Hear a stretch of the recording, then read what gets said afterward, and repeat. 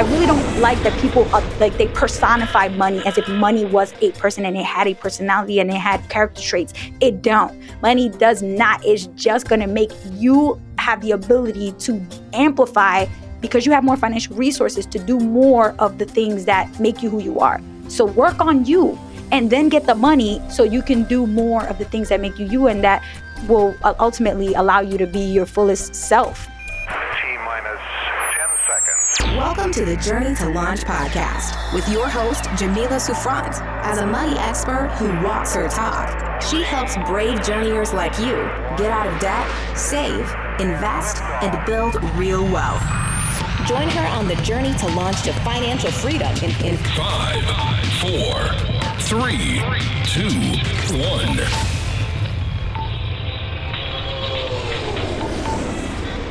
Hey, real quick. It's Jamila here, and I have some exciting news to share with you. My first book, Your Journey to Financial Freedom, a step-by-step guide to achieving wealth and happiness, is finally available for pre-order. That's right. You can pre-order my book right now, today. The book is officially out December 5th, 2023, but you do not have to wait that long to get some resources and information to help you. If you pre-order the book today, I'm giving you some fabulous bonuses that will help you with your financial freedom and independence journey. I'm giving you the financial toolkit for free when you've pre-ordered the book. You'll get the debt payoff matrix workbook, the goal fuel worksheet, the financial goals workbook, and the retirement account questionnaire, my most effective and fave resources to share with you for free. Go to journeytolaunch.com/book to get your copy to pre-order that book today. Exciting news. We are giving away a copy of today's guest book. So if you want your chance to win a copy, go to journeytolaunch.com/win for more details. Also make sure you're following me at Journey to Launch on Instagram, Twitter, and Facebook to get the details. If you want the episode show notes for this episode, go to journeytolaunch.com or click the description of wherever you're listening to this episode. In the show notes, you'll get the transcribed version of the conversation, the links that we mentioned, and so much more. Also, whether you are an OG journeyer or brand new to the podcast, I've created a free jumpstart guide to help you on your financial freedom journey. It includes the top episodes to listen to, stages to go through to reach financial freedom, resources, and so much more. You can go to journeytolaunch.com/jumpstart to get your guide right now. Okay, let's hop into the episode. Hey journeyers, welcome to the Journey to Launch podcast. I have a special guest, Yanely Espinal. She is a Brooklyn-born ball of energy with an intimate knowledge of financial education, culture, and politics in America. She's on episode 176, by the way, and she talked about her amazing debt payoff story. She's known as Miss Be Helpful on the internet. She's a millennial financial educator, and she started her career as a teacher. Now she serves as the director of educational outreach at Next Gen Personal Finance.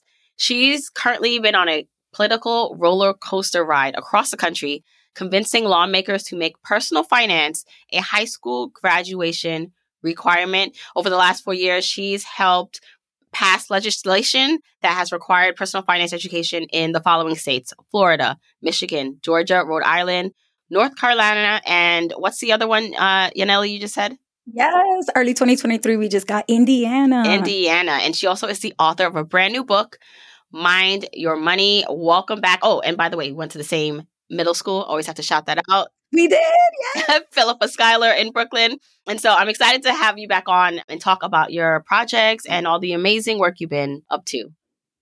Thank you so much. I love being back on. Honestly, while the first conversation was definitely more about like a personal thing, now that the book is out and I've been doing a lot more work in schools, it's like more than personal. It's like this legacy building kind of work. So I'm so glad to be back. Yeah, I mean, you are making like changes. This is the kind of work I love seeing because I know that kind of what we do on the personal level and sharing it through podcasts and blogs and even courses, we put the responsibility on the person to make changes, right? To take like that self-responsibility, right? Which is important. Yes. I wholeheartedly believe in that.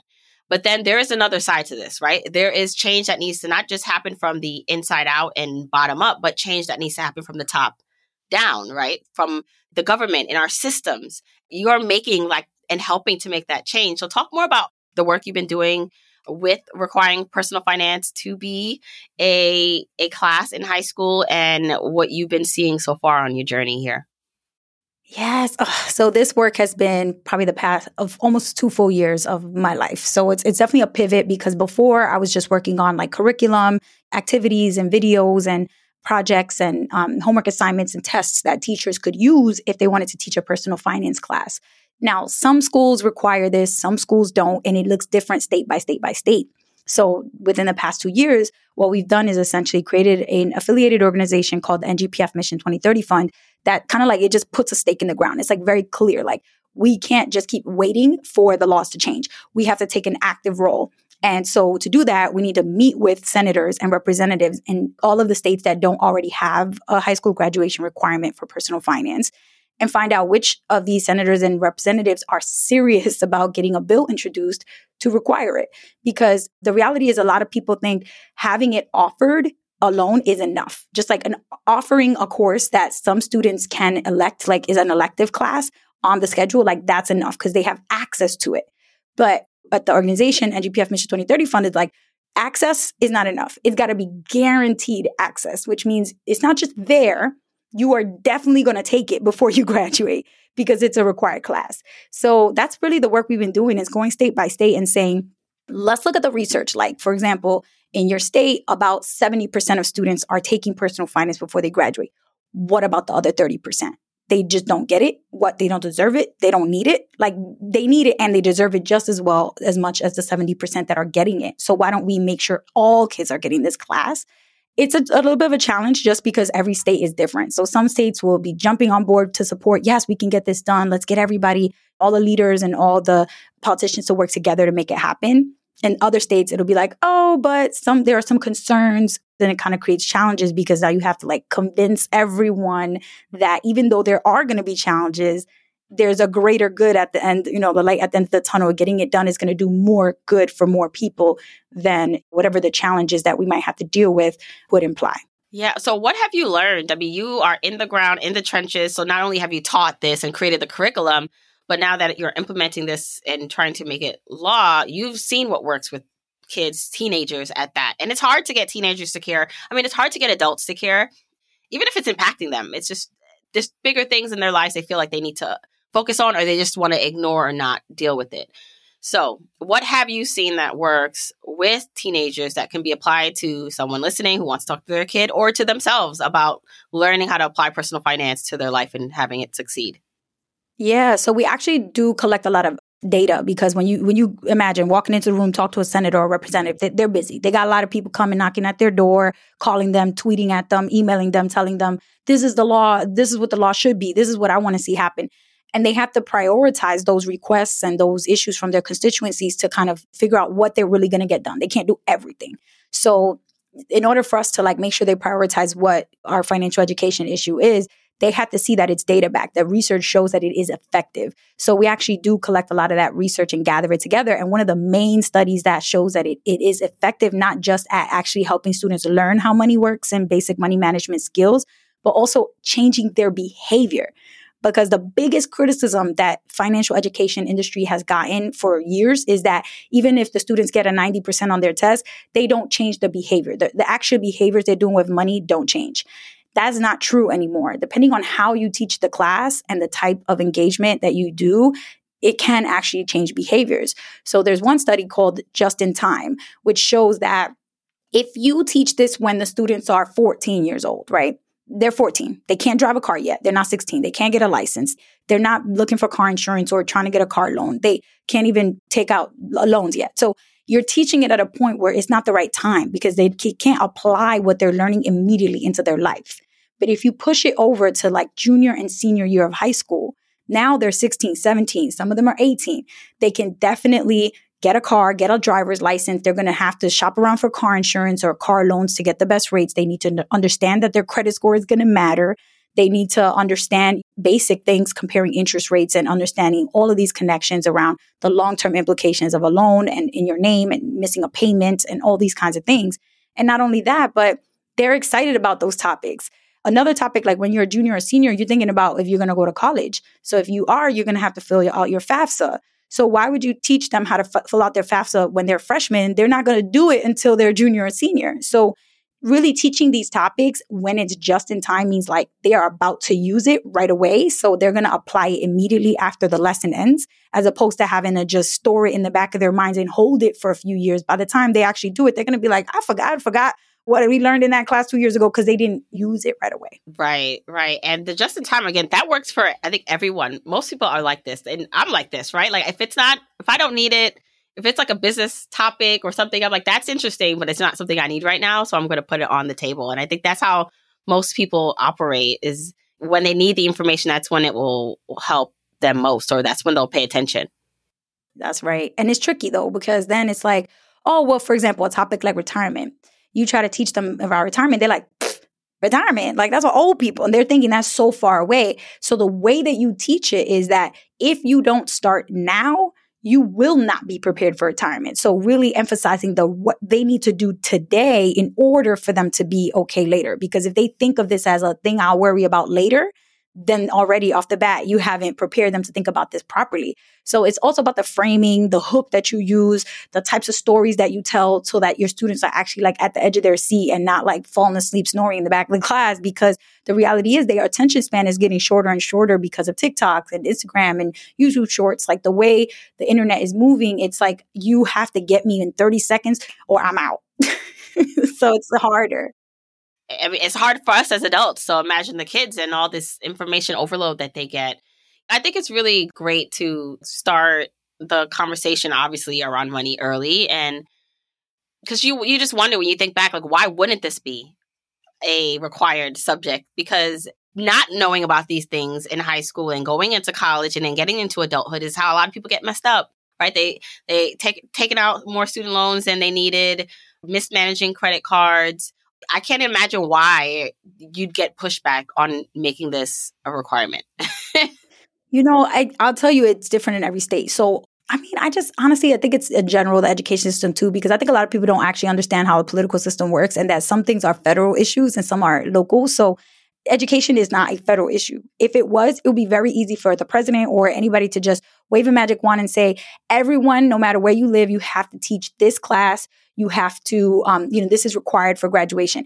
But education is a local issue, which means it's state by state by state. So in New York, for example, if in the state of New York, you could be learning one thing, and in the state of Massachusetts, you don't even learn that because the state decides what needs to get taught for high school graduation and what are requirements and what are not requirements, what are like more just like electives, or it could be offered, but it doesn't have to be taken. So because of that, imagine trying to get a job done that you have to do 50 times. You have to get 50 states on board. Now, right now, we're recording this early 2023, so there's 19 states that already have a full semester requirement. A bunch of the other states, they say required. But when you look at the actual language of the bills or of the actual legislation, it says it's required to be incorporated into the curriculum. So that means that you could take a business class or like entrepreneurship class in high school, and 2 weeks of that class, they will show you about budgeting.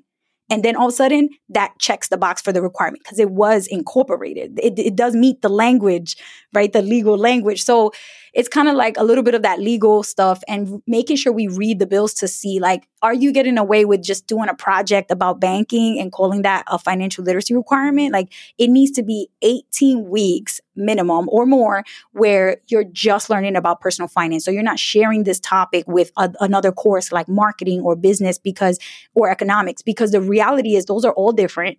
And personal finance includes banking, budgeting, credit, insurance, taxes, investing, paying for college, careers. Like, how are you going to teach that in a week? How are you going to squeeze all of that into 2 weeks? It's not possible. So we really do need to continue advocating for this full semester, which is 18 weeks minimum of instruction in all of these financial topics. And that's where the challenge comes in. Because now you got teachers that are like, how am I supposed to teach this when I also have all these other things that we need to teach them? And there's all these requirements. Like, the school day is only from 8 to 3. Like, what are we going to add to make the school day longer? Like, we can't do that. The teachers union is not going to like that. So you kind of have all these players, the Department of Education, the teachers union, the teachers, the parents, the students, the administrators, the lawmakers, the bankers union. So there's so many players involved. It's kind of like when you think about too many cooks in the kitchen type of thing. So you got to convince all of them to get on board with the same bill. And once everybody says yes, then it moves forward. So that's kind of what the challenge is. That makes sense. But then quite frankly, you have teachers. I mean, I'm sure they have to go through maybe a curriculum themselves to learn how to teach this. But I can imagine there are teachers, because I have a lot of teachers who listen and they're like, I don't even know. Like, I'm still working on my personal finance, right? And then now I'm expected to go teach this subject. So I think that there's probably a feeling they may have a gap in terms of what they feel like they can do and teach, because a lot of adults are struggling to understand this too. Oh, yeah.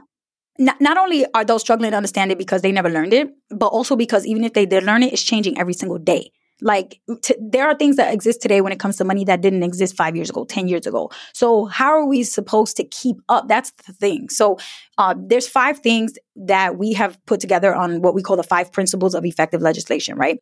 One of them is that it has to be junior, senior year, like we talked about, because it's just in time. The second thing is that it has to be a transition period. You can't just tell teachers tomorrow you have to start teaching this. It's required. Like they need time to plan, to learn, to prep. So you need to give a 2 or 3 year timeline before it actually goes into effect. So that's the second thing.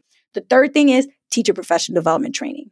You need to have in the bill, in the law, like it needs to be written clearly how these teachers will be upskilled so they can actually be confident to teach the course and have the competence, the knowledge to teach it. So that includes them learning about things like crypto.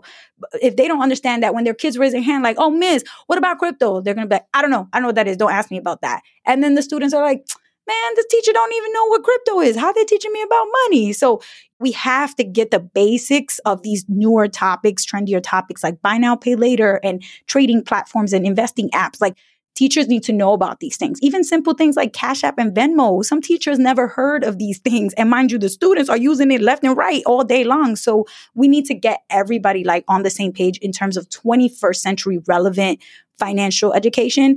That's what's effective. You can't teach things that are outdated from like 10, even 5-10 years ago because it's not relevant. It's not relatable. The students are going to look at you like you are an alien because you're talking about something that's not realistic for them.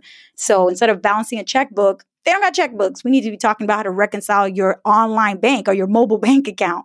And so, and the more tools and technology that comes out, the more teachers have to keep learning. So it's kind of like some teachers even will say, this is a lot of work. Like I got to keep learning. And it's like, yes, but the more you do, like think about it, it's like on the job training. Like the more time goes on, you have to keep upskilling. You can't, otherwise your skills are going to be obsolete in every 5 or 10 years. So the bill has to include language around training teachers so that they're actually ready and knowledgeable to teach this class with confidence. And not only for the to teachers to teach it to the kids, I think the motivation, if I were a teacher and I knew there was a workshop for me to help me with my finances, when I get excited about it, when I see changes, then I'm excited to teach it to, my family and then my students. So I love that definitely is part of it. I want to talk a little bit about your journey from becoming with it in the classroom to transitioning to working for a company that helps build the curriculum to now what you're doing, right? Yeah. I know you talk a lot about this in your book, which we'll get into, but I love how you just bring a really raw and authentic perspective that a lot of people don't talk about, maybe just because they're unaware, to the conversation. So talk a little bit about merging that, like transitioning and making the transitions you made, and then like how money has played a role into those transitions. Actually, I think I love the framing of your question because that's actually how it happened. Like I left the classroom, I started working in financial education, nonprofit, and like started thinking about how to support teachers, right? I had just been a teacher, so I understood intimately what teachers need to do their job better. Especially being obsessed with personal finance in my own personal life, I could make the connections between teaching and personal finance. One of the things that happened right away was I noticed that there was a disconnect with how financial education was being taught. It's like a one-size-fits-all template. It's like, okay, this is how you're going to teach this in every classroom. And it can't be like that. You have to personalize it to the students that you're teaching, because in the Bronx, financial education is going to look very different from how it's going to look in Oklahoma, or how it's going to look in, Milwaukee, or how it's going to look in Palo Alto. Well, not to even, I'm not just interject because you just said something about cars. And when you were talking, like, kids like talking about cars and growing up in New York, right? Like, even though like there are a lot of cars here, it's not like a normal thing for like a teenager to have a car in New York City growing up in New York. Like, and so even that conversation or the goal is different, even though I'm sure they want one, they're so used to transportation and now Ubers and like getting on the bus that it's like for them, like that's a different conversation about what they're motivated by. Boom. And I love that you said that because, like, girl, I'm 33 years old. I ain't got no driver's license still to this day, which is very embarrassing. And I'm working on it, I promise. But it's just like, I never needed it growing up in New York City, man. Like, and that's the thing about my book. So, like, the connection that you were talking about with my experiences and then the stories, they can't be pulled apart. Like, I always tell people, it's like café con leche. It's like milk and coffee. Like, when you combine them, you can't take them apart again. And for me, that's how I felt about my personal stories and my experience growing up in an immigrant family in New York City, being below low income, like all of these things, I feel like they're missing from so many of the books and the podcasts and the resources that we're like, people like you and me, when we got into personal finance, we listened and took all that information in and read everything. You get so obsessed and you're like, I just want to learn more and more and more.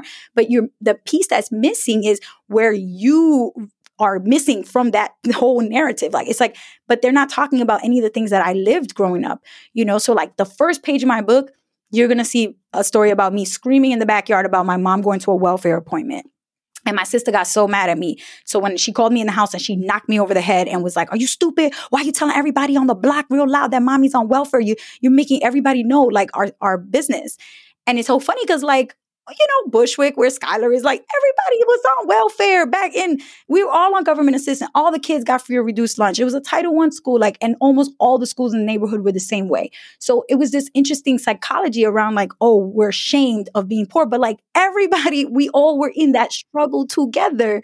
So what is it about money that and in our cultures that makes us come to America and immediately feel like there's this shame, there's this guilt, there's embarrassing, narrative around like talking about it. And so it dissuades us and we're convincing each other like we just don't talk about it. Act like you got it, but don't talk about it. And so I felt like we needed to just straight up name that and address that, in which I do in the first 2 chapters of my book, which is a lot about mindset and culture and my experiences growing up. And then the second piece of it is connecting that directly to systemic issues that need to change, because the reality is, like you said, like you can change all you want on a personal level, but there's 2 approaches that have to happen at the same time in order for something to get done. The personal responsibility, which is kind of from the bottom up, and the top down systemic change. And they meet in the middle to actually create change. If you're only doing one from top down and not expecting anyone to take personal responsibility, it ain't going to work. If you only expect people to take personal responsibility and not putting any support from the top down with systems in place, then it's not going to work. So I really think they both have to be happening at the same time. And that's what I wanted my book to do, to like be a fusion of these personal stories and personal finance and really looking at it from a personal level, but also the systemic change that needs to happen and highlighting both at the same time. It's beautiful that I love how you said you can't take apart the personal story and experience and then the financial education part or experience part of it, because you're totally right. When you talked about everyone maybe in the neighborhood, even though everyone's similar, probably similar in terms of on government assistance and income levels, but they still are not talking about it. But yet still, there is a need. I talk about this too as I'm editing and finishing up my book, just the inequity and social implications of showing our wealth or showing that we are okay, in a country or in positions where you don't necessarily feel valued, and how, so you can just say, but you can't expect people to just listen when you say, don't buy that, you shouldn't want that luxury item.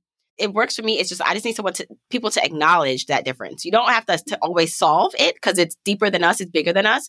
But I think when we're talking about this way, someone who may be apprehensive, because I don't want to tell someone just telling me who has no clue about my background and my immigrant story and or growing up poor or just right at that middle class level, telling me that, oh, it's easy, just do this. And it's just like, there's more to it. So I love that you bring that into this to the conversation. Yeah, there's so much more to it. And like, even just one simple thing I'm thinking off the top of my head is like the experience of like budgeting, right? Like everybody's always like, pay yourself first and like you make a budget like this and do things this way. And it's just like, again, cookie cutter template type of advice that we all get when we start learning about money and personal finance. And in my book, I'm like, one of the things that I never saw mentioned or never, witnessed conversations around in the space of personal finance is when your budget includes things that are not your traditional cookie cutter type of category in a budget, like remittances. And I put in there a line about how I watched my mom stretch her dollars to reach the Caribbean. Somehow, some way, she never had money, but somehow she always had to send money to her sisters and brothers, to my aunts and uncles in the DR. And I watched her do that. And somehow I learned about budgeting from so many different books and websites and articles and podcasts, never, ever mentioned anything about remittances. And yet when you read the statistics, they're like, oh, communities of color and low-income communities, they don't fund 529 plans. They don't invest for their retirement. They're underprepared. And it's like, why? Because you weren't sending money to your native country and they were. So the 529 money that you put in every month into your kid's account, my mom was sending it to her sisters who live in the mountains of the Dominican Republic. Like you can't like do it all, right? And so I think I wanted to make sure I had a book that showed what the reasoning behind why some of those struggles, like why is it that my parents are underprepared? Sure, you can point your finger at them and blame them, but at the end of the day, it's more nuanced than that. And we got to give people credit for doing everything that they can with what they know, but ultimately being involved in a system that just doesn't really equip them to do it all. Right. Well, you defined remittance, and when you kept talking, I just want you to just define it just for anyone who's not familiar with what that means. Yeah, so I talk about that. The word was new to me. I mentioned in the book, like, I didn't know there was a word for this, but there's a whole word for it, which is the word remittances, which means that you are sending resources, generally going to be money, financial resources, to your native country when you're not originally from the US. So that would be a lot of immigrant communities who send money back to Jamaica, to Mexico, to Dominican Republic, to their families, because while they're living here as Americans, they came from a native country and still support the family that they have back there, whether that be their parents, their siblings, other kids they may have back there. So it's this constant, like, having your right foot on one land and your left foot here in the US and constantly trying to financially be supporting your life here while also your family's life back home. And remittances is something that's very common. I just don't think I grew up ever knowing there was a word for that. I would just be like, sending boxes of stuff and money to the DR was a normal part, of our life. Yeah, well, I didn't know there was a word for it either until getting into the space and learning all the words that you begin to learn that you didn't know existed for the things we were already experiencing. Did you know I broke out the path to financial independence into what I call 5 journeyer stages? That's right. There are 5 stages that you have to travel through to reach complete financial independence. When you know your stage, you know what to focus on and how to move on to the next stage. I created a free 1-minute quiz to help you determine what stage you're in. After you take the quick quiz, you'll know where you are on your financial independence journey, the main thing you should focus on, plus you'll get a curated list of 10 Journey to Launch podcast episodes to listen to that will help you for your specific stage. Go to journeytolaunch.com/mystage right now to take the free quiz. That's journeytolaunch.com/mystage. So talk about someone who is experiencing that. I think who helps organize, probably makes a good amount of money compared to maybe some other family members. And there's probably a lot of people listening, because I imagine if you're listening to this podcast, you are that already, or you're striving. You're well on your way to being that because you're educating yourself and you're taking that personal responsibility part of things. But how do they balance, though, rising and making more and managing their money well so that they are okay, but then also not feeling like they're leaving their family behind, or creating boundaries that may be harsh, that they may not have done before, but they need to in order for them to succeed? Yes. I would tell you there are 2 things that made a drastic difference in my life and my ability to be able to help and mentally and financially be able to deal with it. Number 1 was making more money, and number 2 was therapy. So for me, I feel like when I felt the guilt and the shame and the embarrassment of not being able to retire my parents at 29 years, when I was 29 years old, that didn't feel good. Like I obviously want to be able to do that, but going to therapy and talking openly about like my situation and what my thoughts processes with all of this, like you realize that it's not realistic for you to put the weight of the world, the weight of your entire family on your shoulders, and that you can only do but so much. But you have to find out, what is that but so much? What is that? How much money is that? How much time is that? How many resources can you actually realistically offer? And be real with yourself about what it is. And then do that. Like go full into that. Be that, because that's what you can do. And you can only focus on your locus of control, what you can control, right? Which is limited. Let's be real. We can't control everything. So for me, it was being honest about what I can and cannot do. No, I cannot retire my parents. No, they can't come live with me. Like that's outside of what I'm comfortable with in my boundaries. But what I can do is put a line item in my budget every month to give my mom and dad some money and help them set up a budget. And honestly, I've even gotten to the point where I've taken over their finances completely, and I set up all their bills on auto pay, and I collect the money that they get from their Social Security benefits. My mom gets supplemental Social Security benefits, and the money that my siblings and I pull together, and then we give them their weekly allowance. And I set up online bank accounts for them. They got their first debit cards ever at the age of 60. My mom was 63 and my dad was 71. So me being a resource for them doesn't have to look like just me giving them, $1 million like that. I think we have to change the mindset around what does it look like to support your people? Because for me, that means showing up for them, helping them navigate financial decisions and choices, and honestly, online bill pay, which is something my parents couldn't set up for themselves, but has been a huge relief to them to know that they don't have to call up Con Edison to pay the electric bill. They don't have to call up. It just gets paid out of the account, and there's money in there because we've set it up in a way where money's constantly inflowing. Like these structures and systems can be a huge help and provide the stress relief that you want to provide with your family, even if you can't provide that with an envelope full of cash. So I think I had to change my mindset about what it looks like for me to help mommy and papi, and also to get others involved. I can't do it all alone, but thankfully I come from a big family. I have 8 brothers and sisters. So we all get on a Zoom call and we all organize, okay, what's going on right now? I think we're going to need to up the contributions this month because we need to do construction, or because something happened. And, we just have to openly talk about these things so that it doesn't have to be this weird, secretive, mysterious, negative thing. And that takes time. And I think that takes like working on it through, I would say therapy, because that's what worked for me, but whatever works for you in terms of getting more comfortable talking openly about this stuff, which can be very much taboo and can be awkward to talk about, especially money with people that make different amounts and things. But I think the more you normalize it, the more you do it, the more it becomes like a positive and happy thing. Because like when I jump on Zoom with all my siblings and we throw up a spreadsheet with the budget, we're all smiling like, okay, like we're doing this for mommy and papi. Like we're taking the stress off of them. And that's the best gift you can give to your parents or to anybody in your life, is to take stress away from them when it comes to money. I love that. First of all, I'm impressed. As you said, 8 altogether. Yeah, 9 of us. I'm one of 9. So I have 4 brothers and 4 sisters plus me. So 9 altogether. And I'm sure, every siblings always have their things and their whatever, but I'm impressed that the 9 of you have come together to do this. Cause I feel like sometimes it's 2 people and they're not coming together and they're not able to do this. So how would you navigate in a situation where maybe a sibling is not participating, and not just because they don't have it, but because it's not a priority for them? How do you let go of that resentment or expectation from them? What would you do in a situation like that? Yeah, I mean, I'm going to be honest. Like, there's 9 of us. A couple of them are a little too young. One of my little brothers joined the military recently. And he, honestly, he's just getting started with his own adult life. So he can't really contribute like that much. And that's fine. Like, I think what I try to do is just like lead with empathy and like put myself in their situation. Okay, be their age, be in their situation. Now, I don't have children. So immediately I always have to think about my siblings that have kids. I'm like, first of all, I would not understand that they have to do so much for their kids that I don't have to worry about financially. So if they can't put in this month, or if they have to put in a little less, like I am going to give all the grace, because again, I'm using empathy to understand that their situation is extremely different from mine. And we all have very individual circumstances.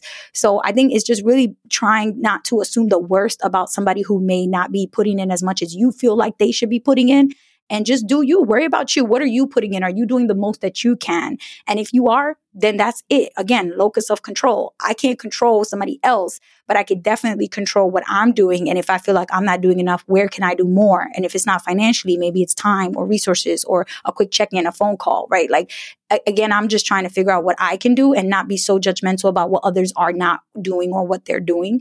Actually, I put in a whole quote from Beyonce in 2020 for COVID. There was like a virtual graduation ceremony that YouTube put on.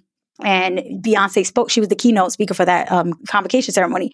And for the graduating class of 2020, she put in there, her words were, don't worry about what somebody else is doing, what they're not doing. Worry about you. You be it. You go do it.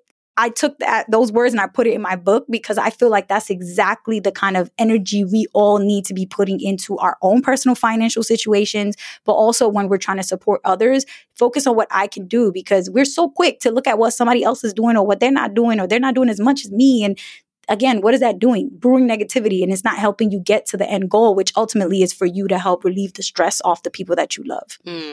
You talked before about therapy, and I know your book is based on the internal journey it takes to transform money. I'd love to just talk a little bit more about that and what else you found to help internally someone feel like they can accomplish whatever dream or goal that they have for themselves, like, because money will most likely be the helpful part of that, the fuel to help them do that. So how do they start to change their mind around what's possible for them? Yeah, I mean, I think it starts with, who is your mind to you? Like, your mind has a little voice. Everybody's mind has a little voice, right? And who is that voice? Is it a voice of positivity, of reason, of, being helpful?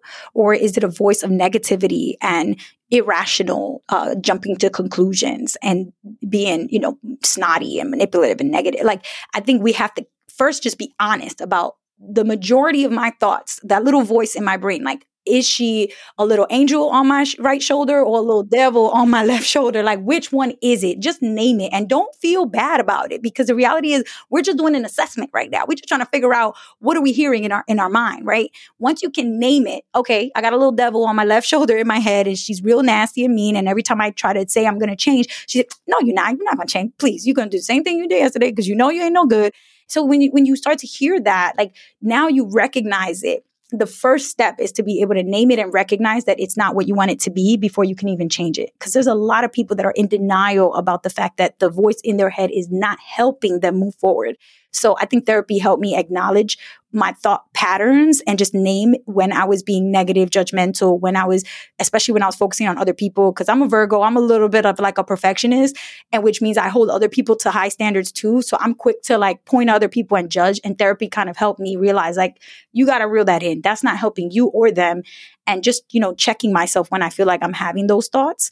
So first thing is identify that voice. And then the second thing is start trying to acknowledge when those thoughts happen so that you can create a new thought immediately after. Because if you have one negative thought and then you immediately recognize it was a negative thought, you can force yourself to think 3 positive thoughts immediately. It's like triple the positivity on purpose. And the more you start to do that, and at first it's weird, it's awkward, it's like cumbersome because you're like trying to pick your thoughts and then try to change them. And it's not natural. I'm going to tell you right now, it's not natural, but it's work. And if you do it, your brain, the little voice in your brain will literally change. It will be a new voice and you'll actually be able to like ignore the negative stuff, or it won't come up anymore. So I feel like for me, that was multiple years of a process of working on my own thoughts, especially with money, because I would tell myself like, oh, I'm not going to do this with money. And then later on, of course, I would do it anyway. And so I had to really get serious about, why am I doing this? Like, if I don't believe in myself and hold myself to a high standard, who's going to do that for me? Like, nobody's going to do that for me. So I have to really be that tough person on myself. And it can be tough love. It doesn't have to be tough and nasty, right? I think that's the key here. So when it comes to money, it's very much tied with your mental health. I think that your mental health is number one, because it's going to affect the way you think about everything, and especially infiltrate your thoughts when you're starting to plan around money or make changes to your financial habits. So I would say that's the key. And for me, one thing that helped me with that was just learning about behavioral finance, or behavioral economics is more accurate. Behavioral finance is like your psychology when you're investing money in the stock market. Behavioral economics is your thought process with all money decisions that you make: budgeting, taxes, saving, everything. So behavioral economics is more of like a science around what happens in your brain when you're using money and thinking about money.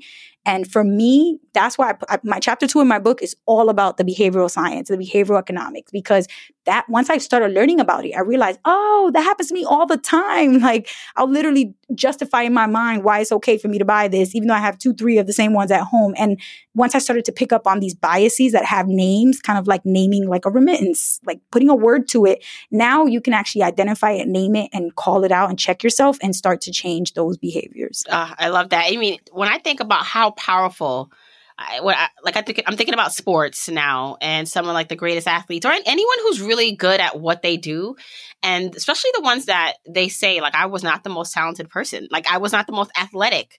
What allowed me to succeed above my friend that actually had the skill set was that I was determined. Like my mind would not let it go, and I just feel like it's one of those things. If you can really understand and work on, it's not going to be perfect, but if you can understand how having a strong mindset, how mind over money, minding your money is it, and because I know it sounds like, well, physically, I want more money. Like I want to do the action. Like just tell me what to do so I can have the thing. And it's just like, no, but first it's like who you are and what you think and who do you need to be to then have the thing. And so I just think I love that we're focusing and we're talking more about that. And I find that more people or more, at least maybe it's my personal finance friends like you are talking more about it with our communities, because we do realize that that's one of the main differences. I saw a clip of Gabrielle Union recently, and she was talking about like she still lives in a scarcity mindset with Dwayne Wade. He makes, I don't know how, I know he makes a lot of money. She makes a lot of money, but she still feels that it's not enough, that if something doesn't go right for her, like, is someone going to be able to eat? And I'm like, look at that. Like still at that level of wealth, she still is feeling like if something happens, it's not enough. Yes. Yeah. That's the deep psychology, that deep psychology. And I know that it's an ongoing like conversation and journey, but even if someone were to give you like millions right now, it's not going to fix all the internal things happening inside of you right now. You got to start that. Yeah.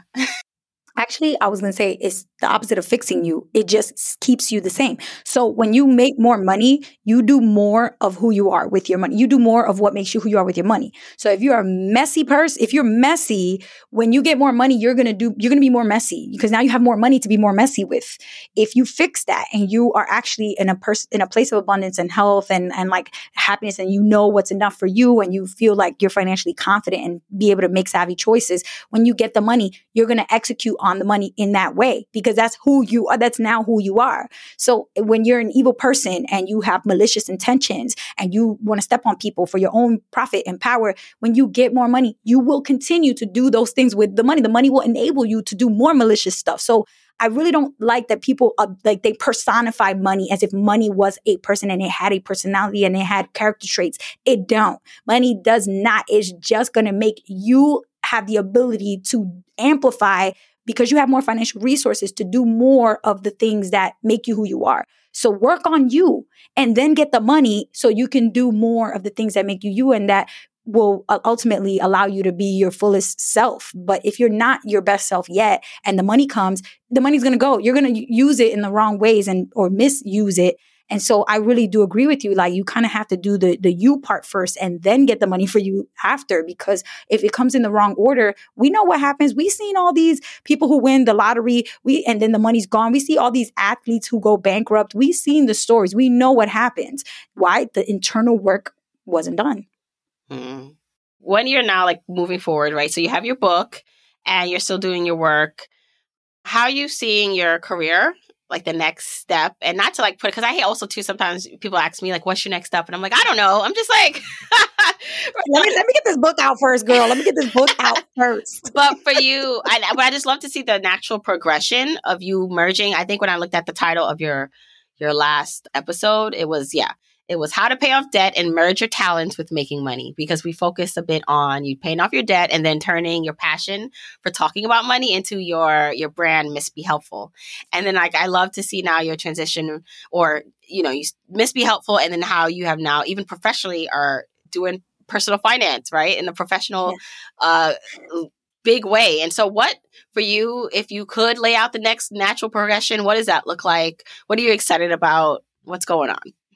Yeah. Well, I mean, offline a little bit, I was telling you about this, but I just feel like I'm at this point where I'm so excited to build out projects and be particular about choosing projects that allow me to really have fun with the work that I'm doing, because ultimately I have the privilege of being able to do a job that I love. Like, I enjoy what I do. I love making content. I love helping teachers, changing the education system. I love speaking. Like, so the more I can do those things, the more I realize, like, I'm so blessed, because I know so many people personally in my life and also just in general that don't love what they do. They just see it as a way for them to have financial security, to be able to provide for their families. So they just show up, they do the work, they come back. They don't love what they do. And so when you do love what you do, you have to recognize that that's a privilege, that's a blessing. That's, you're lucky. Not everybody has that. So A, I'm naming that and recognizing that. And then B, I'm saying, okay, well, now that I have that and I appreciate it, I'm so grateful for it. Let me lean into it. Let me double down on that. Like, let me do more of the things that, like, honestly, I would do it if I wasn't even being paid for it. Like, what are the things that I would do even if I wasn't being paid to do them? And for me, that's sharing more, right? Like, for me, I'm very much concerned with serving others. Like, my family has always been, that's just been instilled in me. Like, you always are of service to others. And my mom, she always tell us, like, she never had anything, but somehow if she had a little, she would always share. She would always give to others. That's just in her nature. And I think I just got that from her, trying to help everybody. Like, when I created my YouTube channel, I was like, I want to be helpful. I want to help people. Like, literally made my name that, because that's just, it's in my nature to be of service to others, to, the teacher in me. And so for me, like, that means showing up to more in-person events, conferences. COVID was rough. Like, I feel like now that we're kind of able to do more in person, like, I want to really be in that. So, in 2022, I got a chance to be on stage at FinCon, and that was awesome. Like, the biggest audience I've ever spoken in front of, and that, like, fired me up. I want to do more of that. Like, so now I'm going to be doing more in-person conferences, specifically targeting women, specifically targeting low-income youth, urban youth, and specifically targeting first-generation students that are the first in their family to go to college. That's kind of like my onion. I think about, like, layer one, like, women, millennial and Gen Z women, like layer two, like teens who are the first generation that are going to go to college for the first time in their family, because I realize that those are the things that for me I'm uniquely qualified to talk about those experiences and to be super valuable for those types of people, because we share that experience. And I have so many lessons that I could pass on from that. But I mean, I don't want to just be doing stuff just to do it. So like Marketplace, like, they reached out to me, they want to do a podcast specifically for teenagers. 100% I'm going to do that project, because I would do it anyway. Like, I'm already trying to get public schools to have more financial education. So if we could create a podcast that teachers could use in the classroom in schools, or assign it for homework, like, that would be amazing. So it's all the work I'm doing is kind of in support of, like, this main core mission that I have, right? Which is to continue to support the next generation of learners, of women, of first generation Americans who really are the ones that kind of don't see themselves reflected generally in finance, and to begin to share with them, like, hey, your story is included in this. You can see yourself in this too. You belong here. You fit here. Your path is just as viable as anybody else's path. I think that's where I'm at right now, and just trying to do more creative projects. So, like, hosting the Marketplace podcast, publishing my book, partnering and speaking, and being on the road. One of the things I'm toying with is the idea of actually being on the road, doing like a tour. So I don't know if it's going to be like a bus or like a van or something, but to travel city to city and actually do a speaking tour that includes going to schools and visiting students and sharing copies of my book and just answering their questions. Like, the truth is, these teenagers have so many questions and they don't know who to ask, because honestly, most of the time they're not encouraged to talk openly about this stuff. So I just love being able to go into a classroom and sit on a desk and be like, all right, ask me anything. Like, what do y'all want to know? And what they ask is so, like, they're so juicy. They have really good questions. They just, again, they don't know who they're supposed to ask. So they usually keep it to themselves. But when you show up and say, ask me anything, they do. They ask me everything and anything. And I love that. Like, that's where I feel like I'm doing the work I'm supposed to be doing, is like in those moments. Yeah. I mean, I'm smiling so hard because I feel like you are just a breathing example of someone who is following their unique path and who is really doing what they love. And so not only is it benefiting you, like, you have the resources now for yourself and your family, but it's helping other people. And the opportunities keep are coming to you and you're working for them, but they're coming to you. It's like, the meeting in that middle that we talked about. And I just love that for you. And I feel like it's just a great example for people to be yourself. Like, be yourself. When you talk the way you talk, you have the experiences that you may be embarrassed about, those little things that you're like, oh, I don't know if I should share that. And it's like, someone wants to hear that from you. Someone is dying to hear that little story that you think is annoying or embarrassing, or no one would care about, maybe something with your upbringing or having to share whatever. Share it. You just never know what can unfold from that. Yanely, please talk more about where people can find more about you and the book. And I also would love, so if someone is interested as a teacher listening or a student, like how they can get more information about your program into the school that they're in. Yes, let's do it. Okay, so first things first, you can buy Mind Your Money anywhere where they sell books. Amazon and Barnes & Noble definitely will have them. The book is out officially May 30th, 2023. So on or after that day, you can buy it just by searching Mind Your Money anywhere online. And secondly, you can go to my website if you want to just like get tabs from me, be kept up to date with like where I'm going and where I'm speaking and where I'll be visiting and projects that I'm doing. You could just sign up on missbehelpful.com, MISSBE helpful. And then you can follow me on social media, of course. That's the same name on all socials, Miss Be Helpful on every social media channel. And then if you're really interested in getting involved with financial education advocacy work, ngpf.org, Next Gen Personal Finance is what the acronym stands for. So ngpf.org is the website. They have a bill tracker on that website where you can actually see if there's active legislation in your state right now. If you want to testify, you can literally show up at the state capitol and speak to the education committee on the Senate side or on the representative on the House side. And you can tell them like, hey, my name is blank, blank, blank. I live in zip code, blah, blah, blah. I'm in your constituency. And this is what I think. I think this bill needs to be signed into law. I think everybody in this committee needs to vote yes, because this, and this. So your voice can be on public record as a person giving testimony, providing testimony in support of legislation to promote financial literacy and get it required in schools. It's just a little bit of a clunky process because sometimes they like decide to add it to the agenda like the day before. So you kind of have to be watching the bill and looking at how it's moving through the process and like just be ready like to pack a bag and go like any day. So it's kind of annoying because only certain people can actually, do that. But if you are willing and you want to keep track, we have a bill tracker on ngpf.org's website that will tell you every step of the bills along the process. And you can also download, we have like a whole advocacy toolkit. So if you're a teacher or a parent, and you know that your school doesn't require financial literacy for every student, you could download a free petition template and you can pass around a petition to your community, to your students in all your school, to the parents, to the teachers, and start a petition to get your school to require it, regardless if the state requires it or not yet. So there's different things you can do to advocate, like from a grassroots level, kind of working your way up. Because we're working from the top down, but we need everybody, like we said before, to kind of go bottom up too, and we meet in the middle with success. So definitely check out the advocacy toolkit.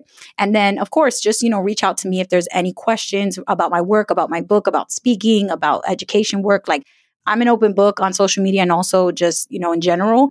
I love talking about this stuff. So if you do have questions, don't be shy to reach out. And is there a curriculum that a teacher can download? Like if they want to teach something in their class, would they get it at the same website? Yes, I love this question because yes, the answer is yes. It's 100% free. So NGPF is a nonprofit. It's a 501c3 and there was a financial endowment put in place. So kind of like Harvard and Yale, they have their endowment funds, which they're never going to run out of money because they basically just spend a tiny percentage, which they earn in interest each year. That's how an endowment works. And that's how NGPF is funded. And it was created by our co-founder, Tim Ranzetta. So the money is always going to be there to make sure that you never have to pay for the lesson plans, for the curriculum, for any of the professional development for teachers. So if you're a teacher, you're listening right now, there's free training. I teach some of them. I teach investing, advanced investing, and cryptocurrency basics to teachers. I've taught thousands of teachers already in the past couple of years. And then you get a certification. It doesn't really it's not like an official like degree or anything, but it's just a way for you to say like, I've studied this topic and now I have the confidence and the knowledge to teach it. So you can take as many certifications with us as you want. They're all free. There's also some like on demands that you can do in pajamas in your bed with tea on a Sunday morning. That's like an hour of information about like what's buy now, pay later, what's an iBond, what's Robinhood. Like you can just learn little things like that to help you teach better. And all of this is for free on ngpf.org. Oh my gosh. I'm going to be linking all that in the show notes. And this is my last random question.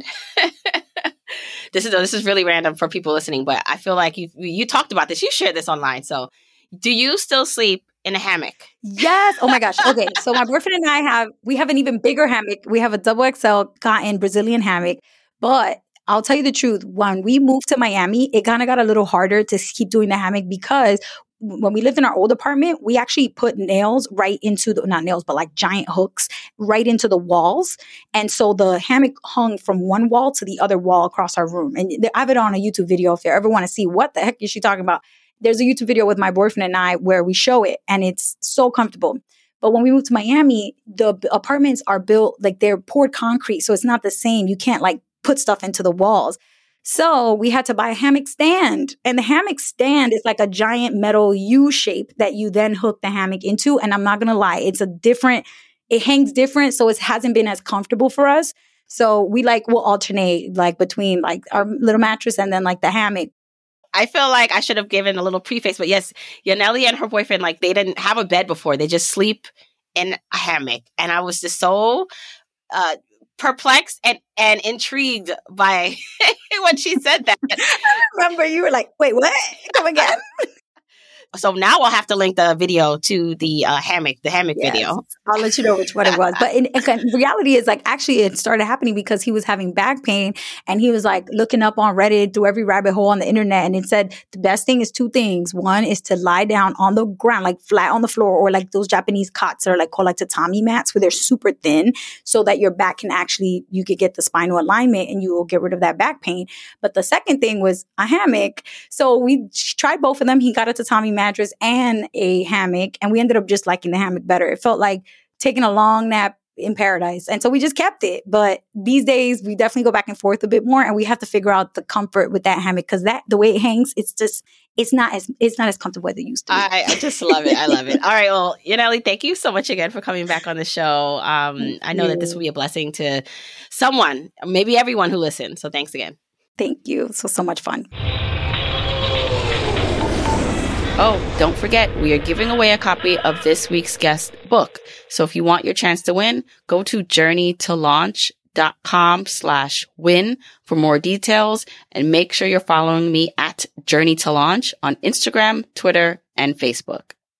Don't forget, you can get the episode show notes for this episode by going to journeytolaunch.com or click the description of wherever you're listening to this. And you can still grab your Jumpstart Guide for free to help you on your journey to financial freedom by going to journeytolaunch.com/jumpstart. If you want to support me and the podcast and love the free content and information that you get here are 4 ways that you can support me and the show. 1, make sure you're subscribed to the podcast wherever you listen, whether that's Apple Podcasts, that purple app on your phone, your Android device, YouTube, Spotify, wherever it is that you happen to listen, just subscribe so you are not missing an episode. And if you're happening to listen to this in Apple Podcasts, rate, review, and subscribe there. I appreciate and read every single review. Number 2, follow me on my social media accounts. I'm at Journey to Launch on Facebook, Instagram, and Twitter, and I love interacting with journeyers there. 3, support and check out the sponsors of this show if you hear something that interests you. Sponsors are the main ways we keep the podcast lights on here, so show them some love for supporting your girl. 4, and last but not least, share this podcast with a friend or family member or coworker so that we can spread the message of Journey to Launch. All right, that's it. Until next week, keep on journeying, journeyers.